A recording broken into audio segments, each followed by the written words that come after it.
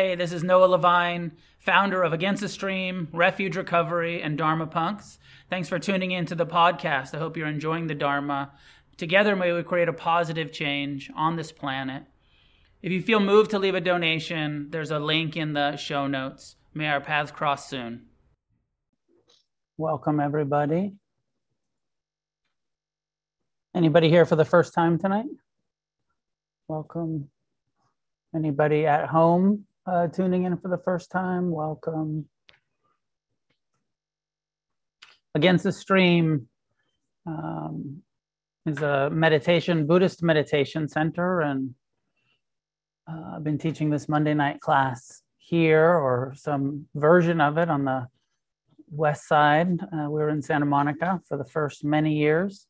Mondays have been going on for, I guess, about 16 years, maybe close to 17 years. And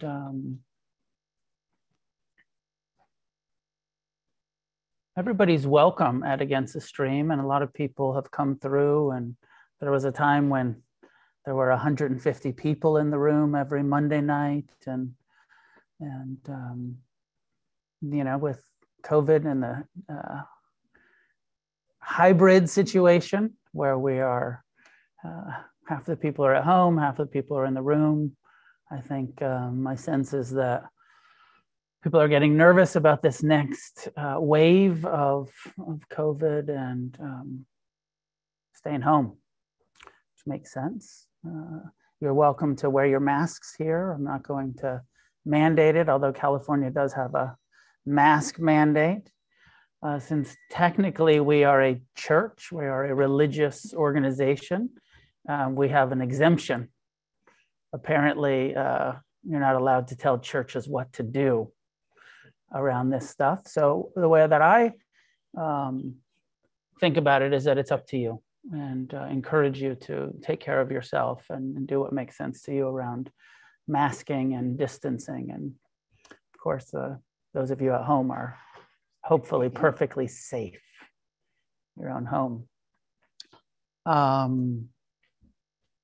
You know, one of the things that I want to talk about, I want to have some discussion, I have some questions for you about, you know, like what I just said, like we are a religious nonprofit. Against the Stream is a Buddhist organization. And I very intentionally haven't secularized Buddhism and kind of pretended like it's not a religion, like a lot of meditation centers do, like a lot of Buddhist communities do, where they're kind of try to remove the religion and kind of pretend like Buddhism isn't a religion and that we're just doing mindfulness. And as I had just said, everyone's welcome. Like, you know, you don't have to be a Buddhist to participate here. And the Buddhist teaching.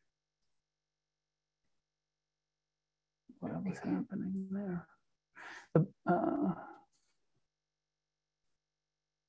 The Buddhist teachings, well, that's part of what I want to discuss tonight is like, is it religion? Is it religion to you? Is it your religion? Are you a Buddhist? Or are you practicing Buddhism? Does it feel like, you know, what level of commitment do you have?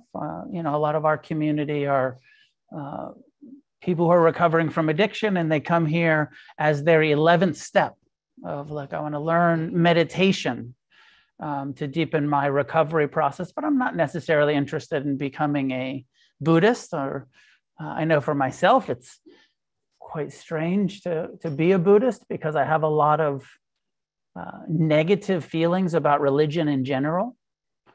And it's a little hard to like be like, oh yeah, I'm like a religious person. I remember years ago, there was like a mutual friend of somebody, and they were like, oh yeah, hey, have you seen so-and-so? I heard they lost their mind on some religious shit because they were practicing Buddhism. You know, and just like that kind of mentality of like, oh, like you're into an organized religion.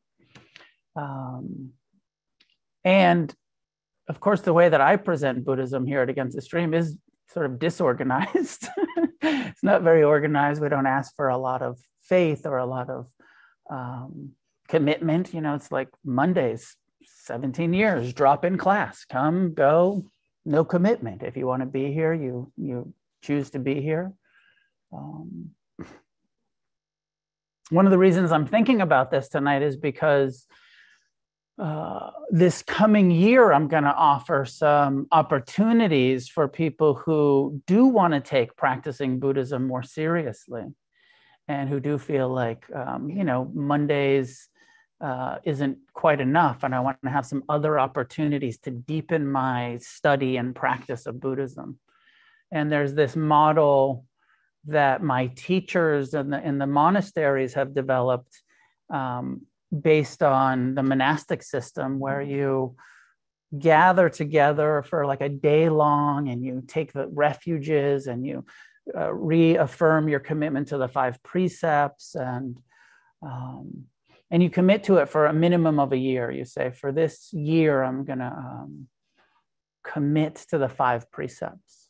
And a couple of weeks ago, I gave a talk on the 5 precepts, but this commitment to not killing and not stealing and not lying and abstaining from inappropriate sexual relationships, sexual misconduct, and completely abstaining from all recreational drugs and alcohol, being totally sober. For some of our community, that 5th precept is easy because we're sober people and we're already abstaining. And it's one of the reasons why we're interested in Buddhism. But for other people who get involved in Buddhism and are not alcoholics, they're not addicts, and then they're asked to maintain total abstinence, it's a more challenging request or suggestion. I want to discuss that a little bit more tonight. So my opening question for you, as I like to do in the beginning of class, have you talk to each other for a moment. So the question is, are you a Buddhist? And then whether it's yes or no, why? So if you are a Buddhist, if you've decided, you've read the books, you've come to the classes, and you've decided, this is my path, this is what makes sense to me and what I'm doing, and, fuck the label, but for all practical senses, it's how I'm living my life based on the 4 Noble Truths, the Eightfold Path, I'm practicing the 5 precepts, I'm doing this thing. So if the answer is yes, why? Why are you choosing Buddhism as your spiritual path? And the answer is no. And you're like, no, I'm not. Nope, don't put a label on me. I don't want to admit that I'm a Buddhist.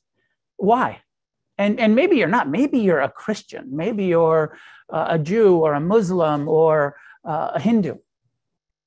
Or maybe you're, firmly secular. I'm not, I don't know religions, but I meditate every day. I practice Buddhist practices, but I'm not part of the, and that's a very interesting thing into this sort of why. Like if you're actually following the 5 precepts, you're trying to develop the Eightfold Path in your life, you're practicing meditation, what makes you not a Buddhist? Do you hold some other views that don't align with the Buddha's teachings? Maybe you're a theist. Can you be a Buddhist theist? Or maybe you feel like you're such an atheist, or there's parts of Buddhism around reincarnation or something that you just can't quite accept. So you feel like, well, I'm like a 90% Buddhist, but I'm not 100%. I'm not all in because some of it doesn't resonate, but most of it does. So are you a Buddhist? And whether the answer is yes or no, why? And then I'm gonna, get into the discussion about this more in depth. And especially like if you're new and you're like, I don't fucking know yet. I mean, the answer is no for now, but at some point, it'll become more clear. And hopefully I'll do a bit of an overview tonight that'll give you some more information about what it means to be a Buddhist. And I'll also tell you that I don't think it's very important to take on the label of being a Buddhist. And so it's a sort of an interesting question. I don't think it's important. But I do think it's interesting to just watch your own mind around, can I have this label on me?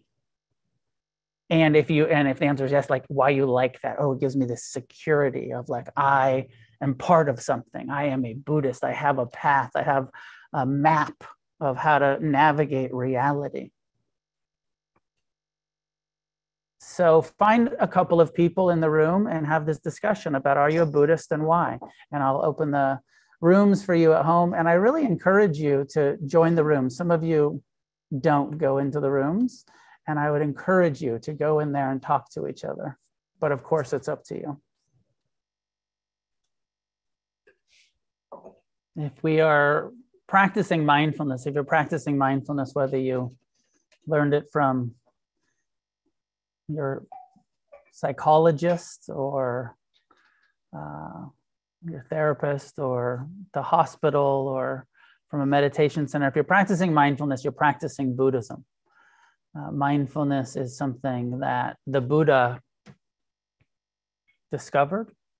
There's no mindfulness teachings found in any other religions that predate the teachings of the Buddha. There are absolutely, the Buddha was very influential and influenced a lot of, 2,600 years ago. So there's lots of ways that it was integrated into different traditions. And of course, it's where all of the Western secular mindfulness comes from Buddhism. So I think that I think it's so interesting that in the West at this point, there are millions and millions of people practicing Buddhist meditation and that don't even know it.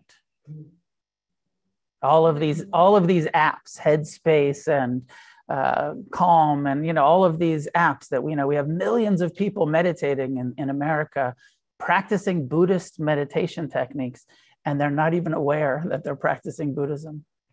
And it's been very sort of intentionally hidden from our Judeo-Christian culture, in order to sell it, monetize it, and a negative part of it is monetize it, but the positive part is just to make it palatable to our Christian country, pretend like it's not Buddhism and that it's just a technique. It's a psychological,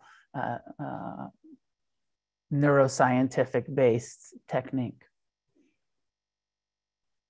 So I saw some questions about, why is Buddhism a religion? What makes it a religion? What's the definition? And we'll discuss all of that. But we'll start with a period of practicing mindfulness, Buddhist mindfulness, and then I'll go into some more of this. So find a way to sit that's upright, relaxed.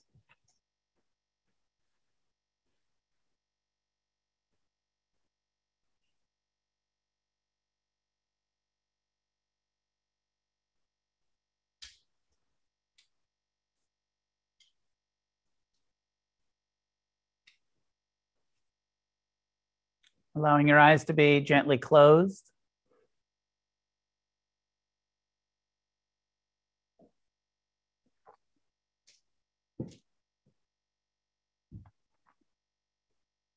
Having a posture that is upright without being tense.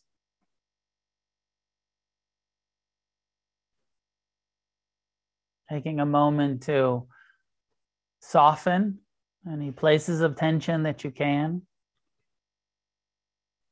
Releasing the brow, the jaw, the neck and shoulders, the chest and belly.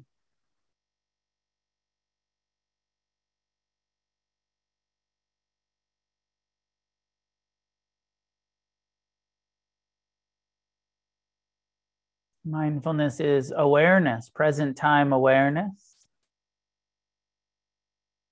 The first foundation of mindfulness is our bodies, becoming aware of the present sensations in the body. Feel the contact with the seat you're on, the sensations created in the body, resting in the chair, on the couch, on the cushion.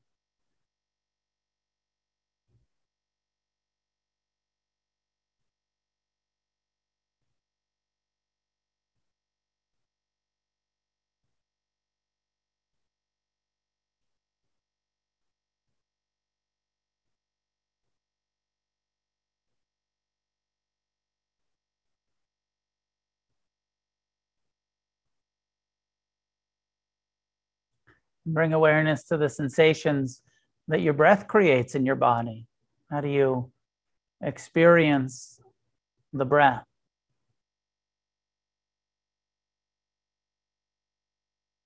What sensations tell you that you're breathing in or breathing out?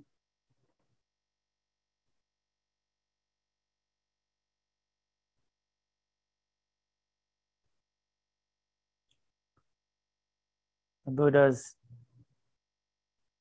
instruction was breathing in, know that you're breathing in. Breathing out, know that you're breathing out. Give your full awareness to the sensations of the breath.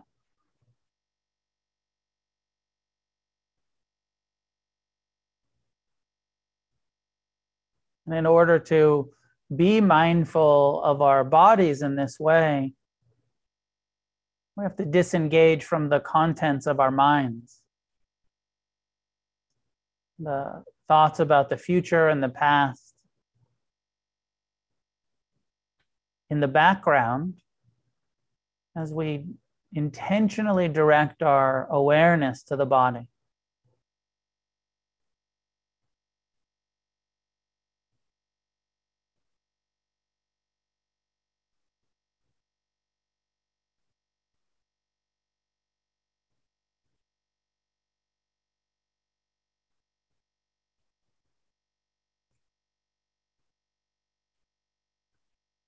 Mindfulness is not trying to stop anything. We're still aware of sound, still aware of thought.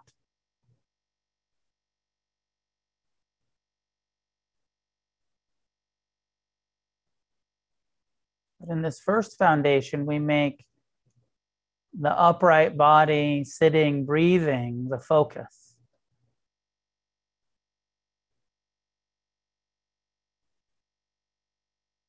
Letting everything else be in the background. Thoughts continuing to arise and pass.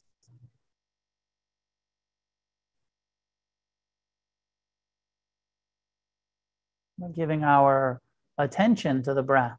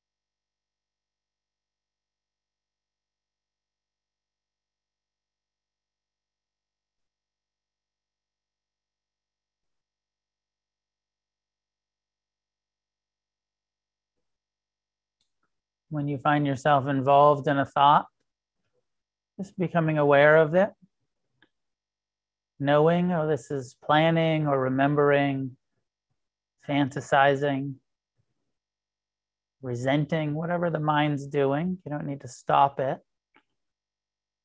Let that thought continue to float through awareness as you choose to bring your attention back to the sensations created by the breath.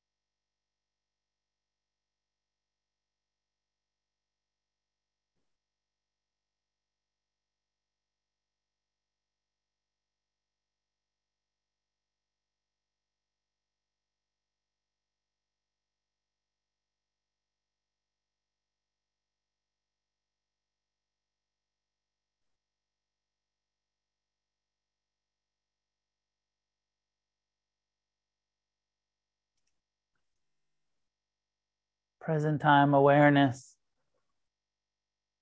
of the moment to moment changing sensations in the body, in the heart, in the mind.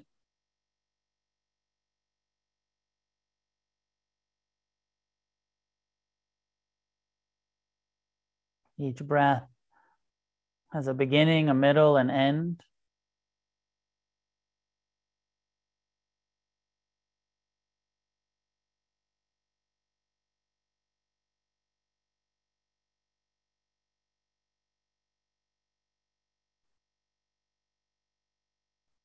Mindfulness revealing the truth of impermanence, the transient, constantly changing nature of all experience.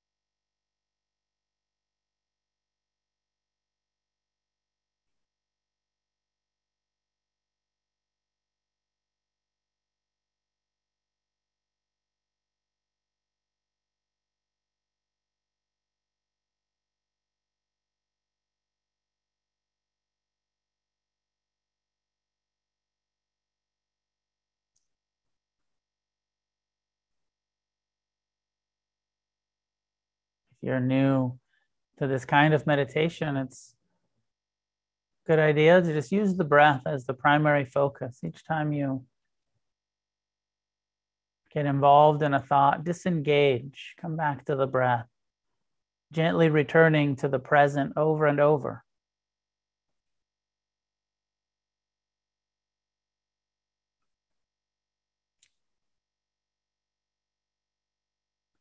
But the Buddha's encouragement around training our heart and mind and present time awareness becomes more and more inclusive.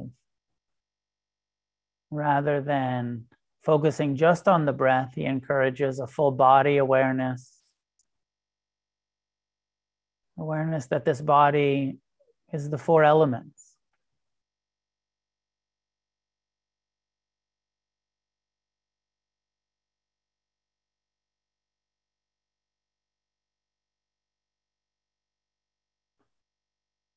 And including the sense doors, hearing and seeing, smelling and tasting,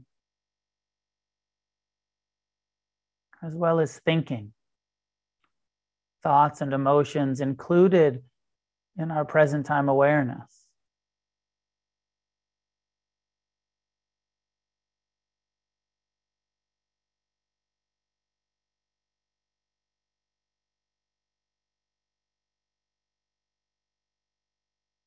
Just as we can come to know that the breath is coming and going, we can also come to know that thoughts are just arising and passing.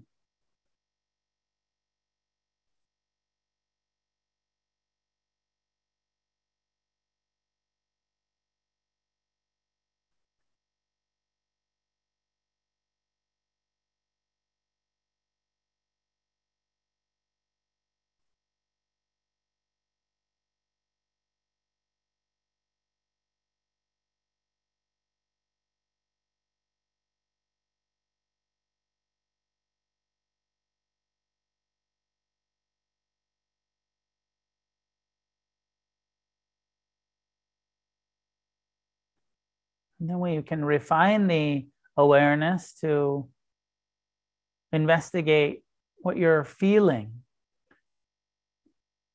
Is it pleasant? The breath itself? What's your perception of the feeling tone of your posture sitting, or of your heart? What emotions are here, or of your mind? What thoughts? And are they pleasant thoughts or pleasant emotions, pleasant sensations? Or are they unpleasant? Is the mind agitated, anxious, worried? Is the body uncomfortable?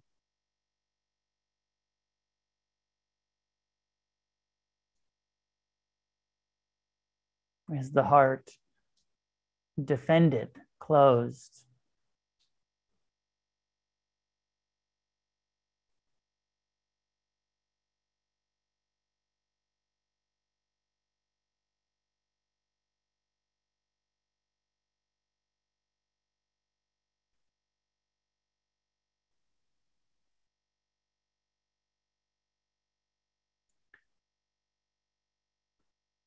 Part of our mindfulness is this inquiry, investigation, curiosity about what's happening moment to moment.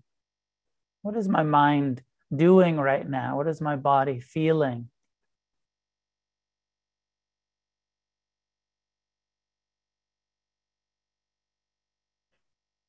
And what is experienced as pleasant and what is experienced as unpleasant, with total acceptance, or as much acceptance as we can have.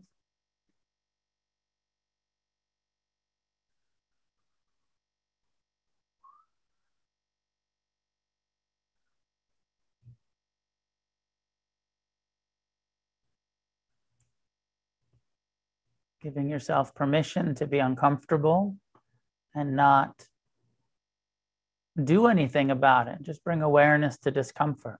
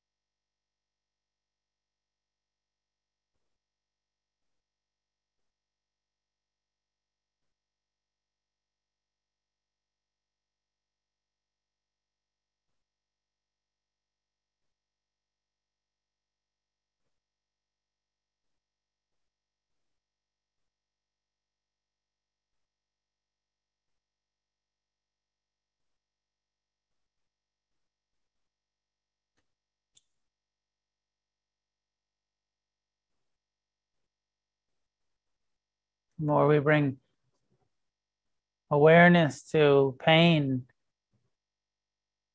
the more we develop compassion for our own pain as well as the pain of others.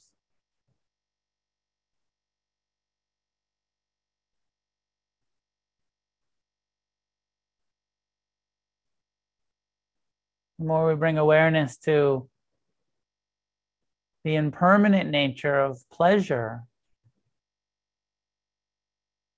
the more we learn to let go, to not be so controlling or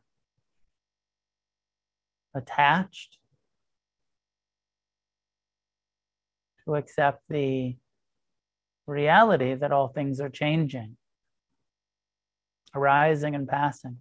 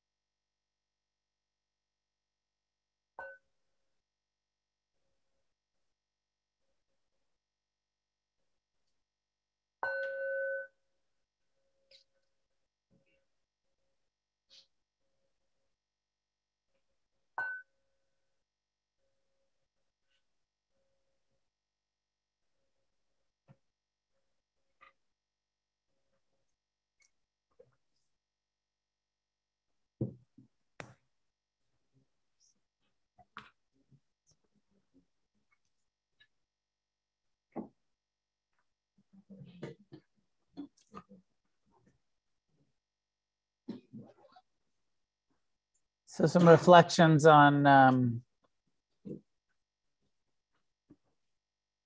what it means to practice Buddhism, and love to have some dialogue with you all about any questions you have about that. But I'll just start by reminding you that the Buddha was a person that existed. He's not a god or it's not a myth. He was a real human being 2,600 years ago. And he was somebody who was so curious about, is it possible, on some level, the kind of core question is like, is it possible to not suffer as human beings? Is it possible to be happy, to be at ease? Is it possible for humans to experience peace, contentment? And he didn't know the answer, but he hoped that he could find it. And he went out on a quest, a spiritual quest, and learned all the meditation techniques that he could from the wisest people of his generation that he could find. The most enlightened gurus around, he went and sought their instruction, and he found that when he went to these teachers, these ancient Indian, what we'd call Hindu, but maybe as more Brahmanism, Brahmanic teachers, he went to these teachers looking for answers, looking for, can you teach me how to meditate? Can you teach me how to see clearly? Can you teach me how to, calm my mind, control my mind, know the causes of suffering, have some freedom from suffering? And his experience, what he reported was, they taught me these concentration-based meditations that led to these incredible experiences of bliss and of emptiness and of transcendence. And I learned these to concentrate my mind so much that all of the causes of suffering temporarily vanished. And I had experiences of joy and of bliss. But that when I wasn't concentrating my mind, the causes of suffering came back. And he said, I found that so unsatisfactory that I wasn't just looking for a meditative fix. I didn't just want something that temporarily felt good. I wanted to actually find something that that was more portable, that I could integrate into my everyday moment to moment experience rather than just this meditative phenomena. I wanted transformation, an altered trait in the way that I relate to reality rather than a temporary altered state. And so he rejected the teachings that he came into contact with and the meditation techniques, which, are things like what we would call TM, kind of transcendental, focused. He said I tried it and felt great, but it didn't give me what I was looking for. And I was looking for liberation that was inclusive of all of the activities of my life, that wasn't just on the meditation cushion, but that was in how I communicated with people and how I listened to people. And, I wanted something walking down the street that I could take with me, that wasn't just ignoring the causes of suffering, but sometimes he used the term uprooting. And that, and so that was what led him to mindfulness and this technique that we're doing, which is rather than focusing the attention and ignoring everything else, doing this inclusive present time awareness of observing the mind and the causes of suffering in the mind, the painful thoughts, the painful emotions, the painful sensations, and not meditating them away, but being with them, learning to be with what's happening moment to moment. And seeing through mindfulness that there's this instinctual tendency to cling to what's pleasant and to push away what's unpleasant. And as you practice a little mindfulness, you see that, like, oh yeah, I like the pleasant thoughts and I chase them, or the pleasant sensations and I cling to them, and I don't like the unpleasant sensations and I want to push them, I want to meditate them away. Maybe even see that, like I come back to my breath because that's an unpleasant thought, which in the beginning it's okay. But then ultimately, Buddhist mindfulness is just be with what your mind's doing. Watch it, observe it, break your addiction to thinking that it needs to be pleasant all of the time. It's just such an unrealistic idea. But mindfulness leads to a sense of peace and ease and acceptance of some thoughts are pleasant, some are unpleasant. They're all impermanent. Some sensations are pleasant, some are unpleasant. It's all impermanent. So when he came to his awakening through mindfulness, which in some ways is kind of three core wisdoms, skills. One is mindfulness leading to non-attachment. When we are aware of the impermanent nature of pleasure, then we stop clinging. Non-attached response to even the most pleasant experience. Let it arise and enjoy it as it passes through. And compassion, rather than hating pain and trying to push it away, the impermanent, unpleasant experience met with mercy, met with acceptance, met with forgiveness, compassion. And ultimately, the more you're mindful, we are mindful of our mind and our body and investigate what's happening moment to moment, the more you start to wake up to like, oh, it's not so personal. Like, where is this self-centeredness coming from? Why am I so I, me, mine all of the time? Why do I think that I'm my thoughts? And a little bit of mindfulness or a lot of mindfulness leads to that wisdom of like, oh, my body just breathes all by itself. I'm not making my lungs breathe. They're just breathing. My heart beats all by itself. I'm not making my heart beat. It's what the body does. You got a body, you breathe, your heart beats, you digest. You're not taking that so personal. Like, I'm really creating a shit right now in my intestines. It's like, no, that's just my body just digests. You don't take that personal. But whatever arises in our mind, you're really like, oh yeah, no, that's me. I am thinking about the future. I am worrying. I am anxious. I am ruminating. I'm resentful. And mindfulness starts to pull back the curtain on like, oh, that's not who I am. My mind just has a mind of its own. It just thinks all by itself, and it worries and it ruminates and it plans and it remembers and it resents. And how much of your thoughts are not volitional? You're not doing it on purpose. I don't know what percentage. It'd be interesting. Keep a journal. How many of your thoughts do you think on purpose? Do you say, I'm going to think about all of these people I hate right now? I'm just going to do that, or I'm going to worry. You know what? I'm going to spend most of the day worrying today. I'm going to judge everyone.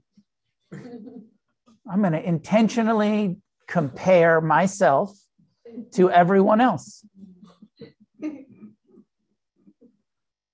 Right? Like, you're not really making that choice, but your mind does it, and then you take it personal. You think, oh, I'm worrying, rather than this, what mindfulness leads to, which is this, my mind has a tendency to worry. My mind has a tendency to judge, to compare, to crave pleasure, to hate pain, and it starts to pull the, give us a little bit of space and to become aware of like, it's not that personal. It's not just your mind. It's one of the functions of community, of gathering together and meditating and listening to these teachings and realizing like, oh, everybody's like that. It's not just me. This is the human condition. And this is one of the brilliant functions of the Buddha's teaching, which he just normalizes it. And unlike a lot of other spiritual or religious traditions, that then there's some kind of blame and shame and concept of sin and, kind of, the Buddha just says like, no, it's not your fault. Mindfulness, like on some level, it's like, it's not your fault. It's not personal. You took birth. Maybe that's your fault. Maybe you fucked up and took birth. But beyond that, having a mind, a body, we're subject to the realities of craving and aversion and self-centeredness.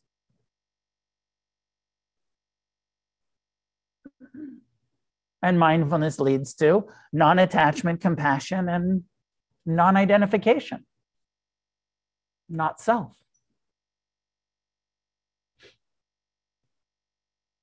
So when the Buddha began to teach, he said, okay, there's these four, he said noble truths, but I think we should call them four normalizing truths. Suffering is normal. Repetitive craving is the cause of suffering. That's normal. You have some cravings for pleasure, aversion to pain, normal. It's possible in this lifetime through our own efforts to experience freedom. That was he's like, I did it. I got there. I'm free. I meet pain with compassion. I meet pleasure with non-attachment. I don't take this also personal. I have discernment of what thoughts are volitional, what are non-volitional.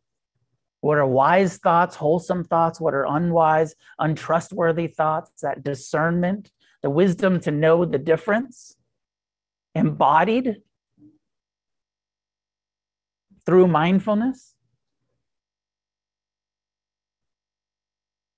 He says, and here's the path, the eightfold path. If you want to experience freedom from suffering, then practice mindfulness. Be mindful in the formal meditation practice, and then bring mindfulness to your speech, mindfulness to your actions, mindfulness and some renunciation around speech and actions and livelihood, our relationship to money, to sensuality. Become awake, become aware, and practice some renunciation. Stop doing everything you want to do all of the time. Stop being a slave to your cravings. Break the addictions.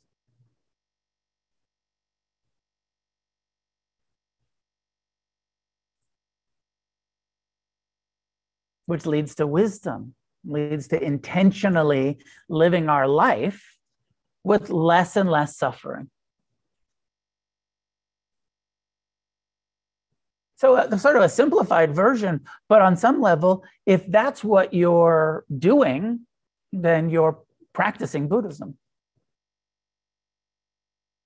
You know, when it comes to actions, I feel like this is a sticking point, not as much for our community. The majority of our community is on board with the fifth precept. Abstinence from recreational drug and alcohol use. The majority of people that come through against the stream are like, yeah, I'm in. Partially because we're a bunch of recovering junkies and we need to be. But it's not, you know, there are some people that walk, you know, come here and they're like, I want to end suffering, but I still want to get a buzz sometimes.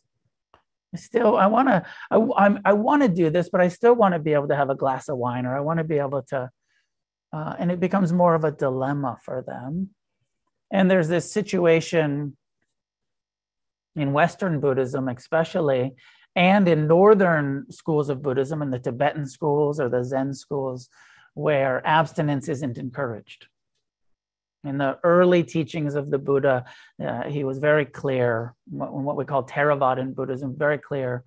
In order to end suffering, you have to intentionally be mindful all of the time, as consistently as possible. And so it's necessary to abstain from drugs and alcohol because they block your ability to be mindful. It's one of the reasons why we like them so much. It takes the edge off of having to deal with reality. But the Buddhist path is a path based in this deep commitment to being with reality as it is, unadulterated, unfiltered, undiluted reality as it is. All of the pain, all of the joy, all of the boredom of reality.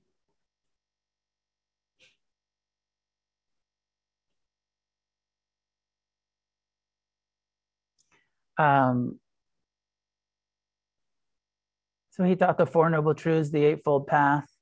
And Buddhism originally was a pretty small cult. He was a really radical, guy who grew up in Hindu and Brahmanism and rejected it. But he was in a culture that was firmly implanted in a polytheistic worldview with the gods, with Krishna and Shiva and Hanuman and Ganesh and all of the Indian archetypal gods. And he rejected that view and created this humanist psychological mind training that it was a totally non-theistic way to come to awakening without any petitioning of higher powers, without any belief in external forces being able to transform the individual, putting total responsibility on the individual for their own awakening. Purify your karma, train your mind, renounce unwholesome behaviors that lead to suffering. And through that, you will awaken. And the original, there's the original formulation is the best thing that you can do for the benefit of all living beings is free yourself from suffering. You will inspire so many people. The more free you get, everyone's going to notice. They're going to notice as you get free. And it's a tremendous act of service. Your own awakening is a tremendous act of service. I mean, look at us sitting here talking about the Buddha. For 2,600 years ago, the dude woke up and we're still talking about it.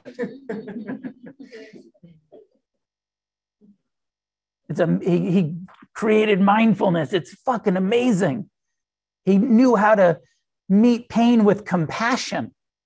It's like he's a saint or something. He was a compassionate person because compassion's so rare. Because it's so, unfortunately, uncommon to be a truly compassionate person. And then Buddhism turned into a world religion. I don't know how many thousands of Buddhists there were in the Buddha's lifetime, but it wasn't millions. And of course, anytime that there's like power dynamic and communities, there was all kinds of factions. Even in the Buddha's time, there was different factions that have different interpretations. What does emptiness mean? What is, karma? Like there's always been conflict in Buddhism. Within 100 years after the Buddha's death, there was something, I don't know how many, maybe 100 different schools of Buddhism. What we find now is that there's like 3 or 4 main schools of Buddhism. There's Theravadan Buddhism, as it is practiced in Sri Lanka and Burma and Thailand and Laos and Cambodia, the Southeast Asian Theravada, and what we call the Southern School of Buddhism. It's the oldest school. It's the closest to the early teachings. The Theravada means the elders, the path of the elders, those who are like the old school. And on some level, a little bit fundamentalist, sometimes the Theravadins of like, we're sticking with the OG path. This is what the Buddha taught. This is what we're going to do.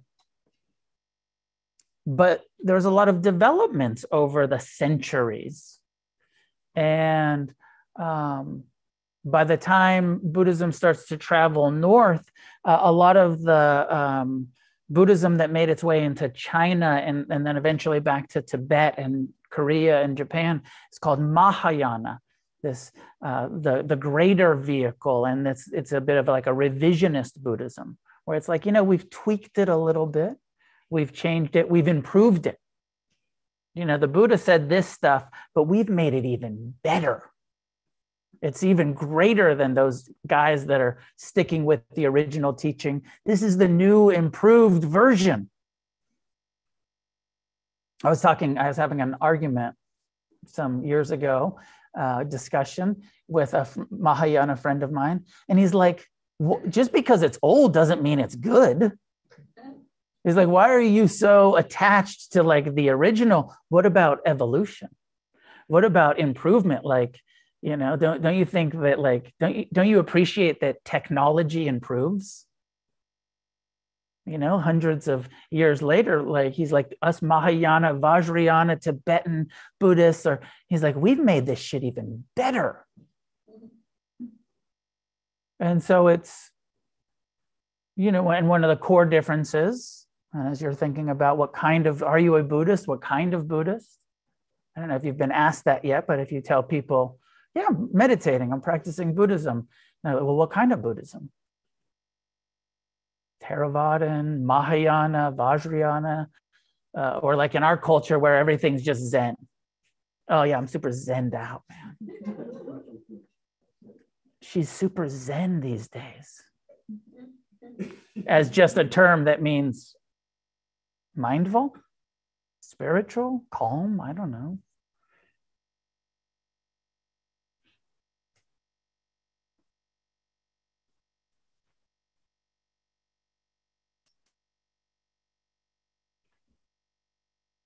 So my own experience is that I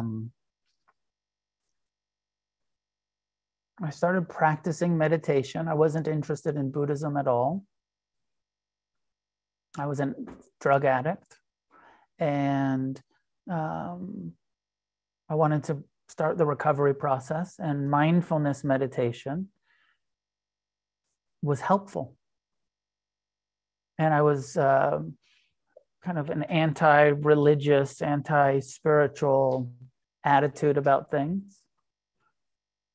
But I directly experienced, this is helping me change my relationship to the cravings for alcohol and drugs, and change my relationship to the self-centeredness and all of the suffering I've been creating for myself and others. And so the more I practiced and started to read the books and listen to the teachers, and in the early years, I had the dilemma that so many of us have of like, okay, what kind of meditation? I like mindfulness. I also like to chant Hare Krishna. I also like the Sufi teachings, the poet, Rumi's awesome, Hafiz, I like the, Persian poets. At one point I was so inspired to have a spiritual awakening, spiritual experience, that I thought I better read the Bible, because I've been talking shit about it for my whole life, but I'm not really sure what's in there. Like if you ask like this question of like, why aren't you a Christian? And kind of like, well, I better find out why I'm pretty sure I'm not a Christian, but I better figure out why. And actually reading the Bible, and I read most of the Quran, at least lots of sections of it, and and the Bhagavad Gita, kind of checking out the Bhagavad Gita, and some of the Vedas, the Rig Veda, and I spent some years looking at all of the different spiritual and religious teachings to decide, am I a Buddhist? Buddhist meditation is really helpful. I'm directly experiencing it. And, and I've always had this dilemma that some of you have of getting sober in 12-step, and this encouragement to believe in a higher power. And it never fitting quite right for me. And then as I looked at spiritual paths and Buddhism, the only one that I found that didn't say you got to have some blind faith. You got to believe in a higher power. You got to believe in the grace of the guru, or the blessings of the gods or goddesses, or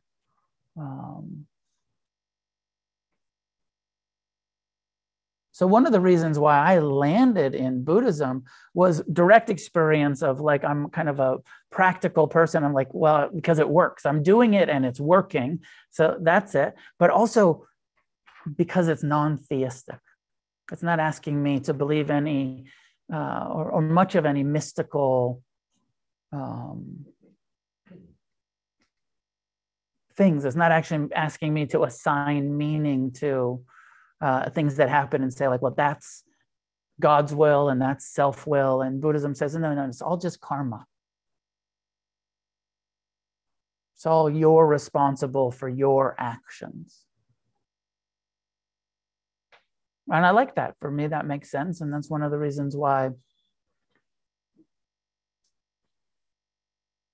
feels almost embarrassing, but like I'm a Buddhist.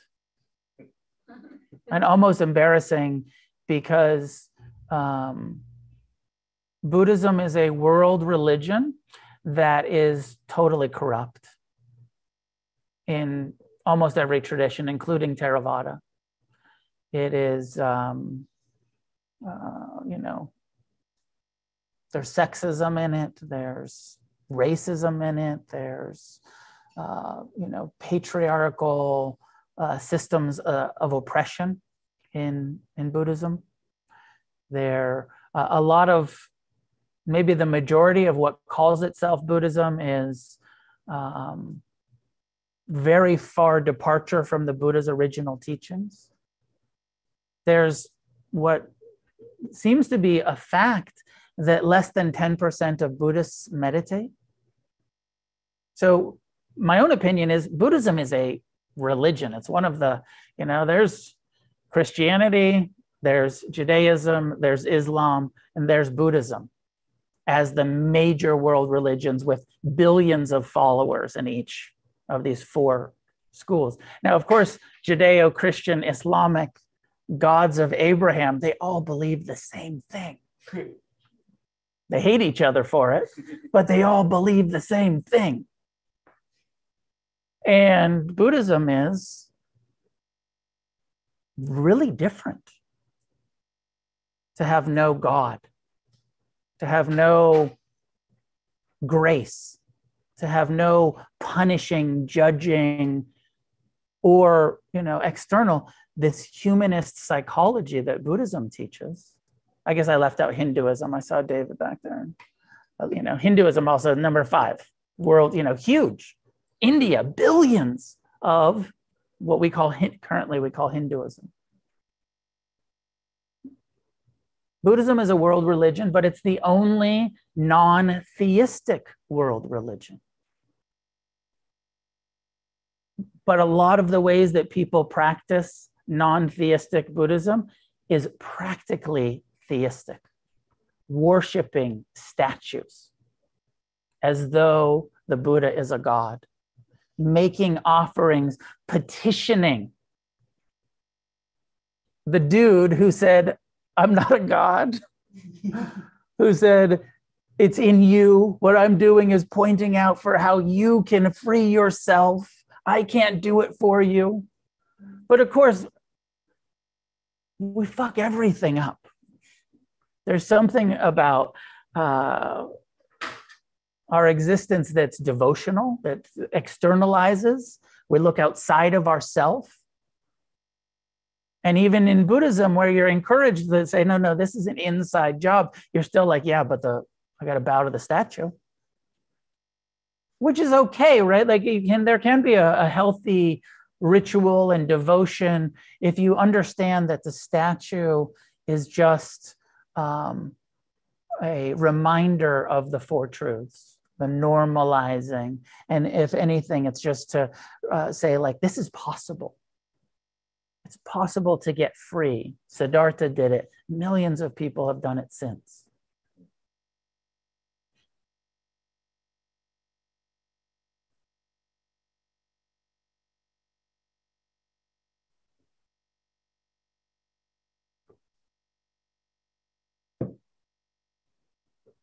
Over the last 30 years of being a Buddhist, I've seen, there was periods early on where I was pretty, and this happens a lot, like when you're a new convert and you are kind of like, you want to talk to everyone about it. You want to kind of tell everybody how amazing mindfulness is. And maybe some of you are in that phase still. Kind of trying to convert your friends and family. You're going to go home for Christmas next week and tell your Judeo-Christian Islamic relatives about how much better Buddhism is than the shit they believe in. And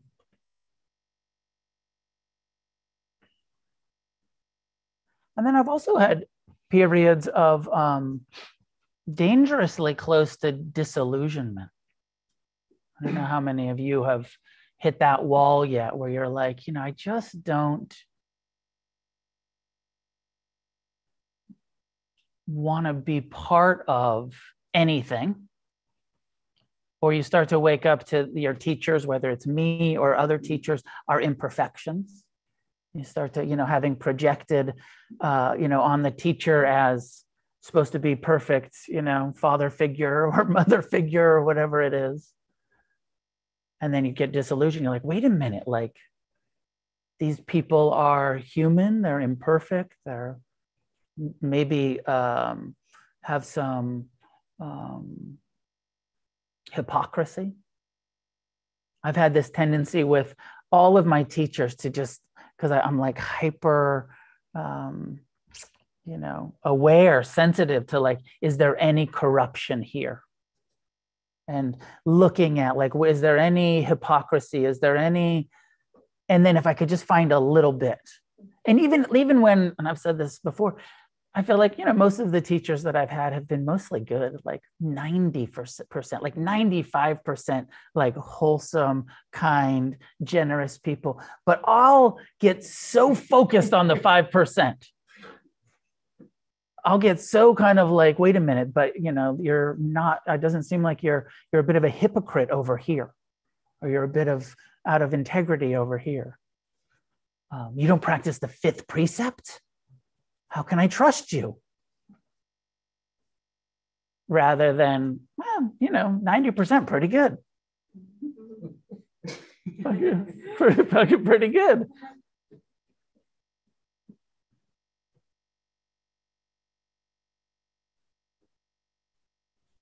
So what do you think about being a Buddhist? And part of the reason I'm asking, and I have this idea that this coming year I'll do these quarterly recommitting to your process of practicing Buddhism.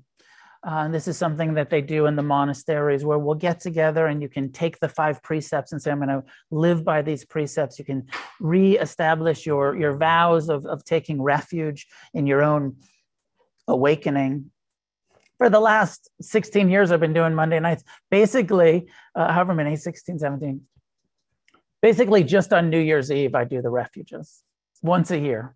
And then if you come to retreat.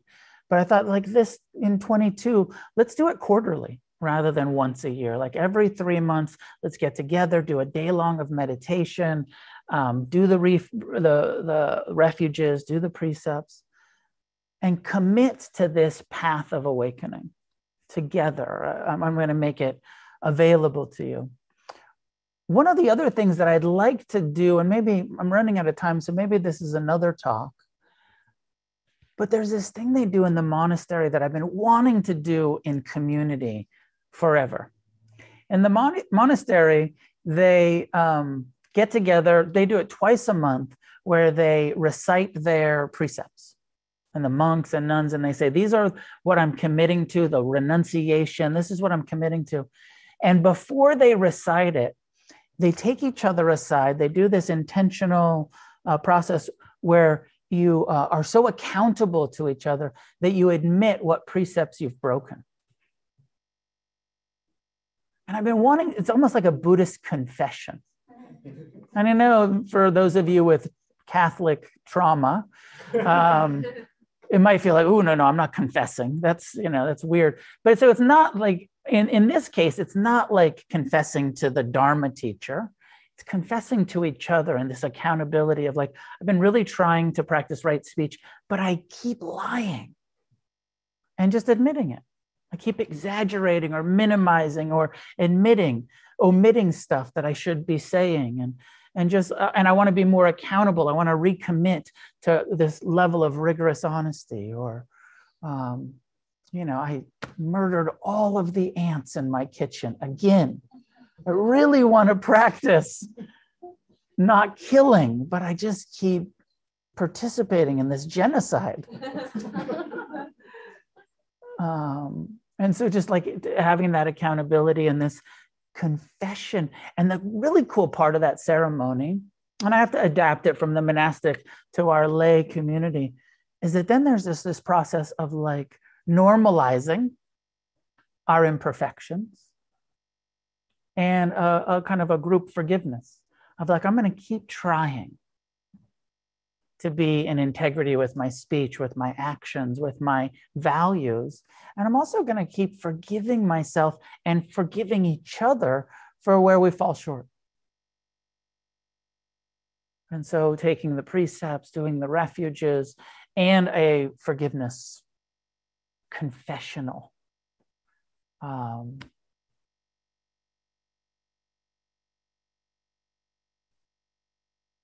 So what are your thoughts about being a Buddhist? What questions do you have, if any?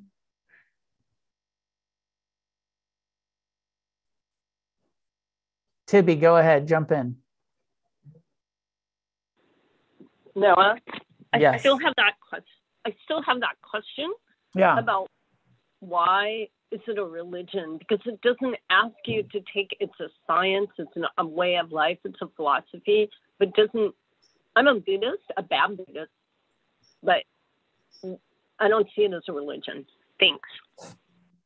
I've looked it up before. The definition of religion, there's a kind of mostly theistic. If you look up religion in the dictionary, mostly it's about kind of which God do you believe in? Because of course the dictionaries are written by theists. So the definition of religion is mostly like which, do you believe in the Christian God or the Muslim God or the Hindu God but there's also a section of the definition of religion is something like the values and spiritual beliefs and structure of community that you participate in. And so Buddhism is a religion because billions of human beings structure their life around these teachings, and it's devotional, and it calls for it calls for renunciation, it calls for discipline, it calls for some level of devotion, not so much of an external, but even just our taking refuge in the community. It's got all of the things of religion except for God. And so religion has to have a definition that's bigger than theism. That's a non-theistic religion to billions of people. Go to, you've been to Thailand, Tibby. It's their religion. It's not their philosophy like us Westerners who are like, well, fiscally I'm a Christian, but spiritually I'm a Buddhist. Like, no, it's it is a world religion, whether or not that we're benefiting from, and it has been for 2,600 years. Any questions in the room, please, Skylar? Yeah, this has been a talk and meditation, so thank you. The question of how I feel to be Buddhist, I had to ask myself, like, do I even consider myself a Buddhist? Maybe not yet, but I'm on the way. Recovering Christian, I guess.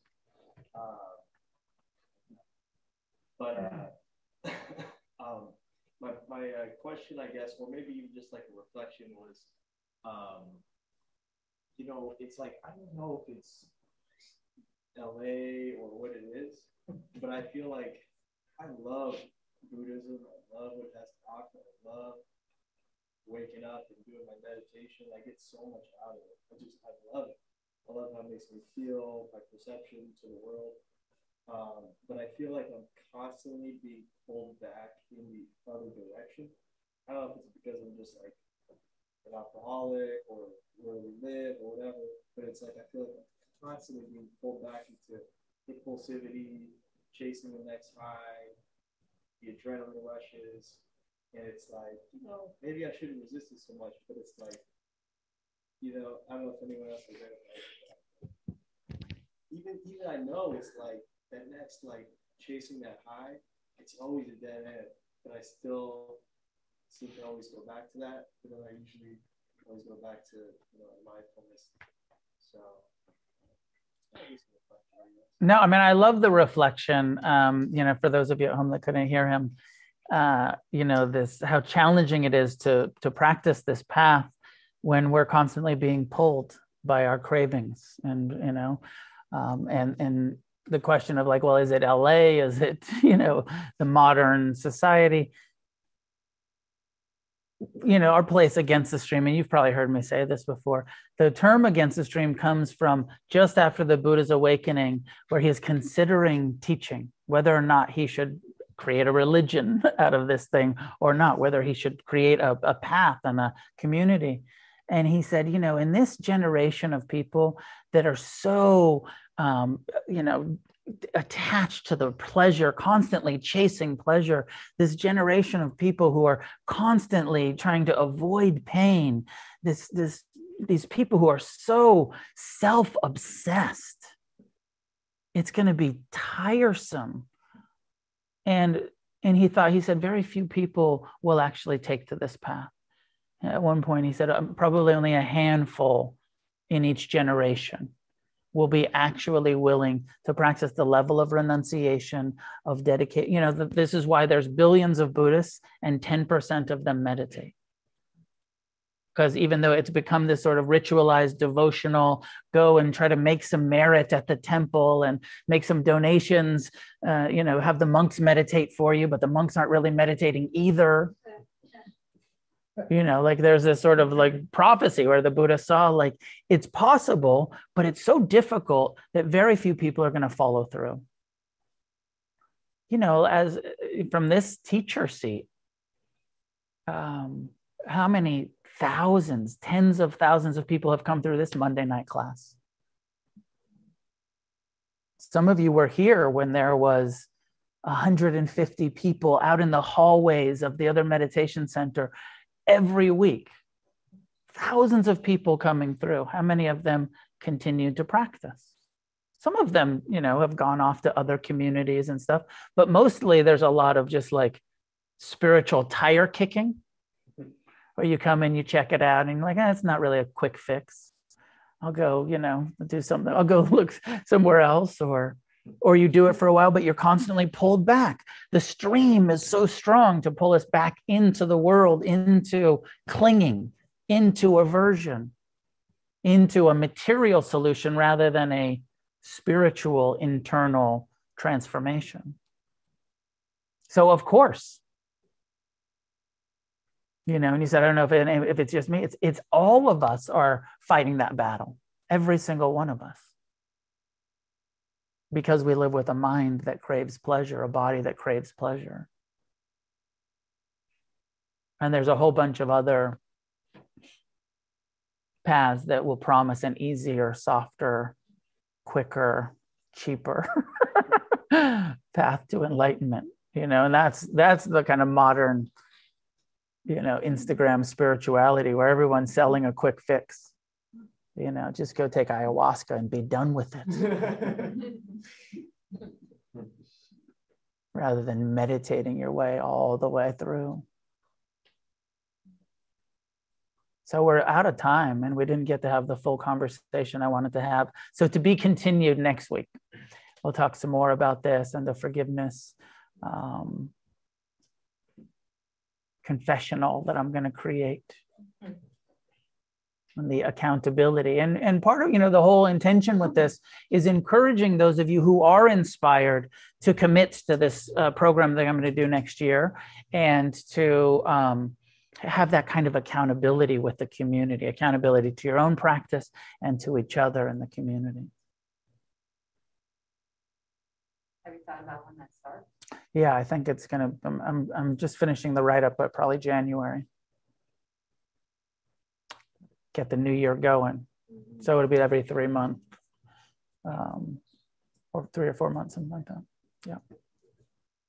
Classes done by donation. Against the Stream is a nonprofit organization that is supported by the generosity of those of you who attend. So please be generous. There's a $15 to $20 suggested donation for drop-in class. If you have more, give whatever feels appropriate to you. If you have less, know that you're welcome to be here, whether you have the ability to donate. But that, of course, it costs money to keep the lights on and to pay the rent. So please help us do that. Thank you so much. My mom, last week, I dedicated the merit to her. She's at class on Zoom tonight. She's okay. And she just put a note in the chat that says, thank you all for the dedication of the merit to her last week. Pretty sure we saved her life. She was right around when we were ending class. She was had a second heart attack and wasn't looking good actually Monday night. And then she came out of it Tuesday morning and is doing okay now. So thanks, Mom. And glad you're here tonight. Thanks, Noah. May any goodness that comes from the merit of our practice tonight be offered outward in all directions, shared with all sentient beings. May each one of us get as free as you can in this lifetime. And together may we create a positive change on this planet.